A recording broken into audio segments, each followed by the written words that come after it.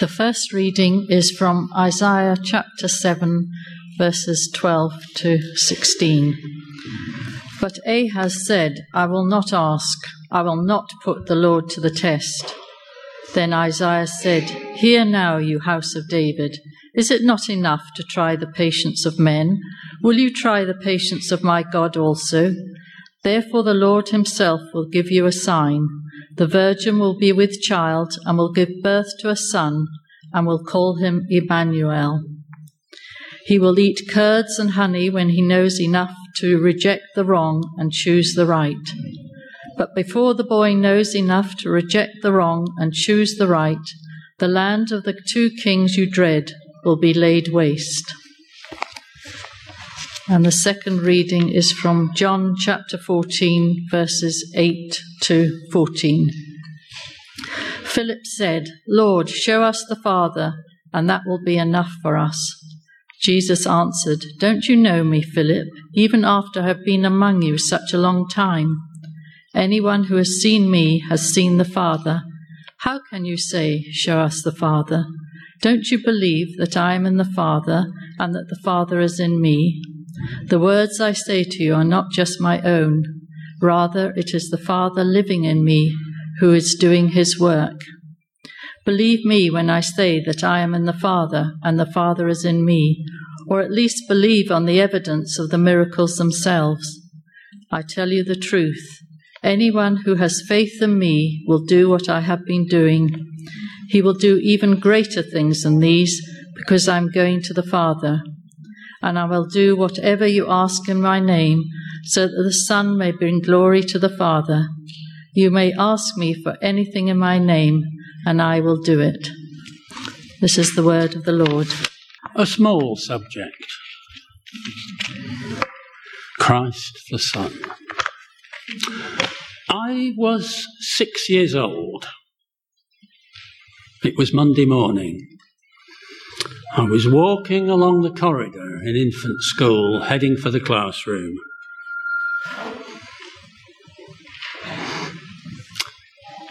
And you know what infant schools are like. Even then they were like that. A bustle of noise and chatter and laughter. And suddenly everything went quiet.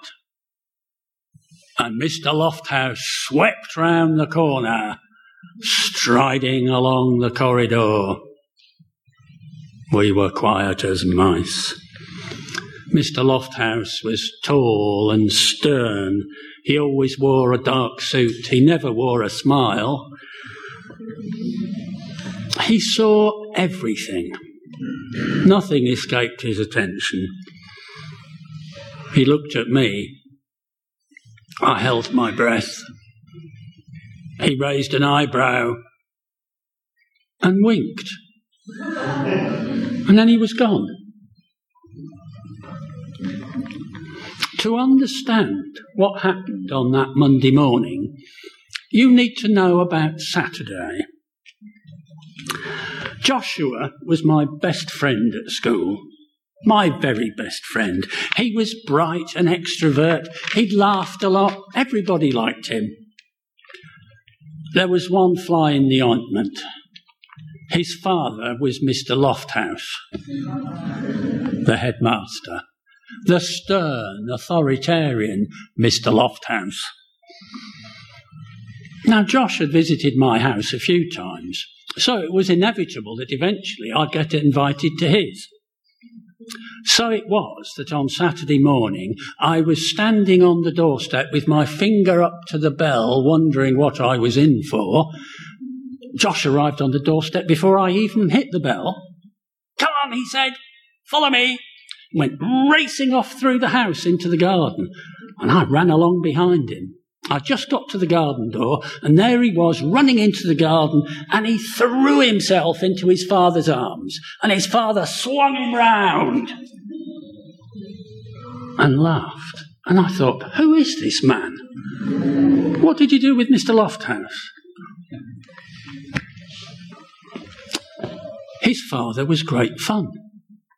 He laughed a lot. He was very affectionate. We played games. We ate together. We had a great day. So now you know the reason for Monday morning's wink. It was a result of Saturday. It was just a wink, nothing more. But I saw it, and I don't think anyone else did. It was just for me, because I was Josh's friend. Suddenly, the stern headmaster and the fun-loving, affectionate father were one person. And I was pleased and privileged that I knew him. But none of that would have been possible if I hadn't known Joshua. It's only when we get to see all the facets of a person that we can really know them. Philip, in this passage from John, asked Jesus to show him the Father. Now, I suspect that Philip expected to see the headmaster. But Jesus wanted Philip to meet his dad. Just like me, with Joshua and Mr. Lofthouse. Unless you know Jesus, you won't meet God as Dad, only as the headmaster. Just think what you're missing out on. But Jesus goes further than this. He tells us that the only way to God the Father is through him. The only way to have a relationship with Dad is through Christ the Son. And in that passage, Jesus also says, "Who has seen me has seen the Father." How could that be? I couldn't look at Josh and see his dad. They were completely different. Well, they were until I met his dad at home. So maybe I did see a bit of him. But Josh and his dad were two separate people.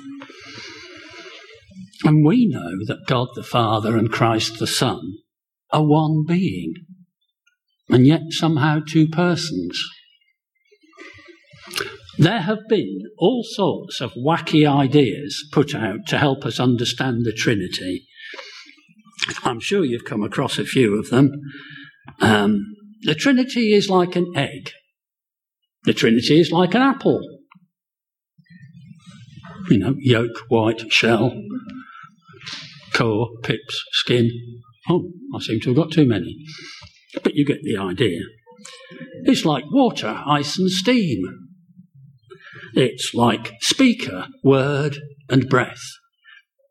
I know that I am a father, a brother, a son, a husband, but there's only one of me. And yet at the end of all this, I still don't understand the Trinity. How can Christ be in God and God in Christ? I think human brains just aren't up to it, really. We just have to accept that's something we cannot wrap our minds around. They are three. They are one. Who has seen me has seen the Father. So that tells us a little more about God the Father. He must be something like the Son. So we can read the Gospels. We can ask the Holy Spirit to introduce us to Jesus. Then we'll have some insight into what his Father is like. What is in Christ's nature is in God's nature, and vice versa. So the creative power that God wields is Christ's too. The selfless love, the concern for human beings that Christ embodies, those things are attributes of God the Father as well.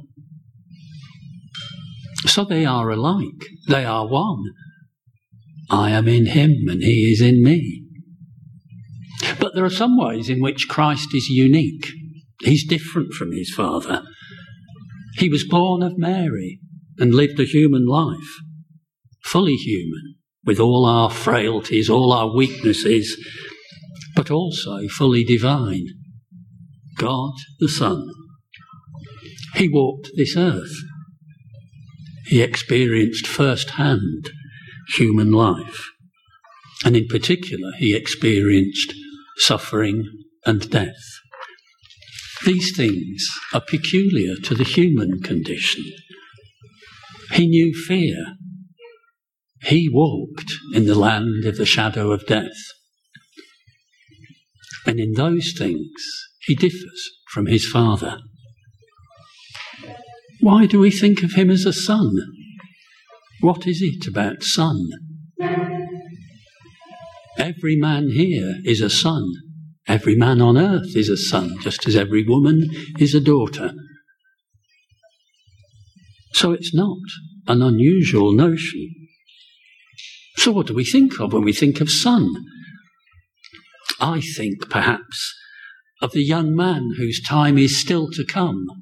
I think of the heir who will come of age and fill his father's place.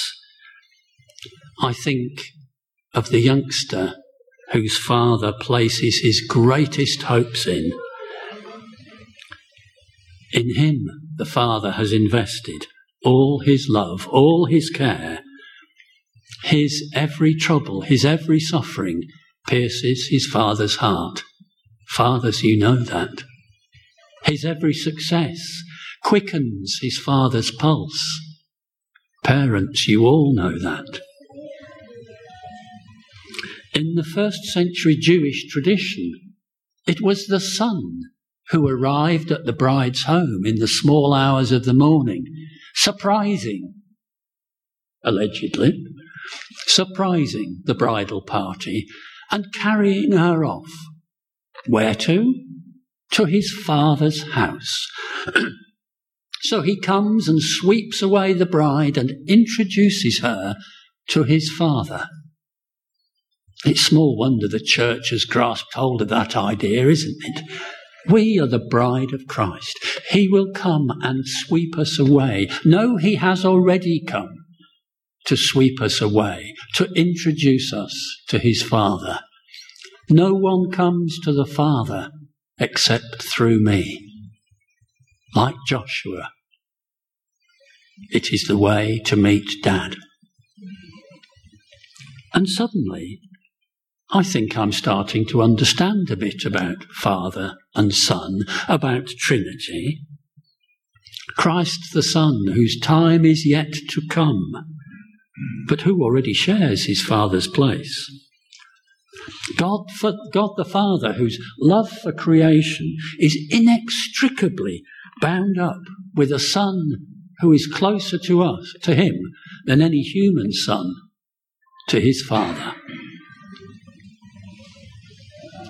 God the Father, whose heart is broken for us and for his Son. And only through Christ, who shared our walk, who bore our cross, who gave all for us, who took away the grave clothes that we walk around in and set us free. Only through him can we know our wonderful, fun-loving, affectionate Father. And I like to think, on a regular basis, as I'm sure all you have the opportunity to, that there is an occasion where I can kneel beside Christ, my brother, and pray, Our Father, because Christ has introduced me to his Dad. And so we can pray those words. Let's do it now, imagining, as indeed the Holy Spirit will make true, that Christ kneels beside us, perhaps with his arm around us, and says, Our Father, who art in heaven, hallowed be thy name.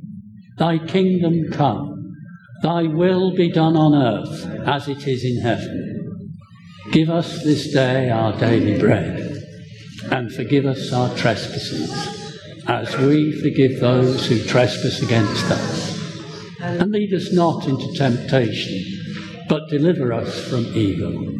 For thine is the kingdom, the power, and the glory, forever and ever. Amen.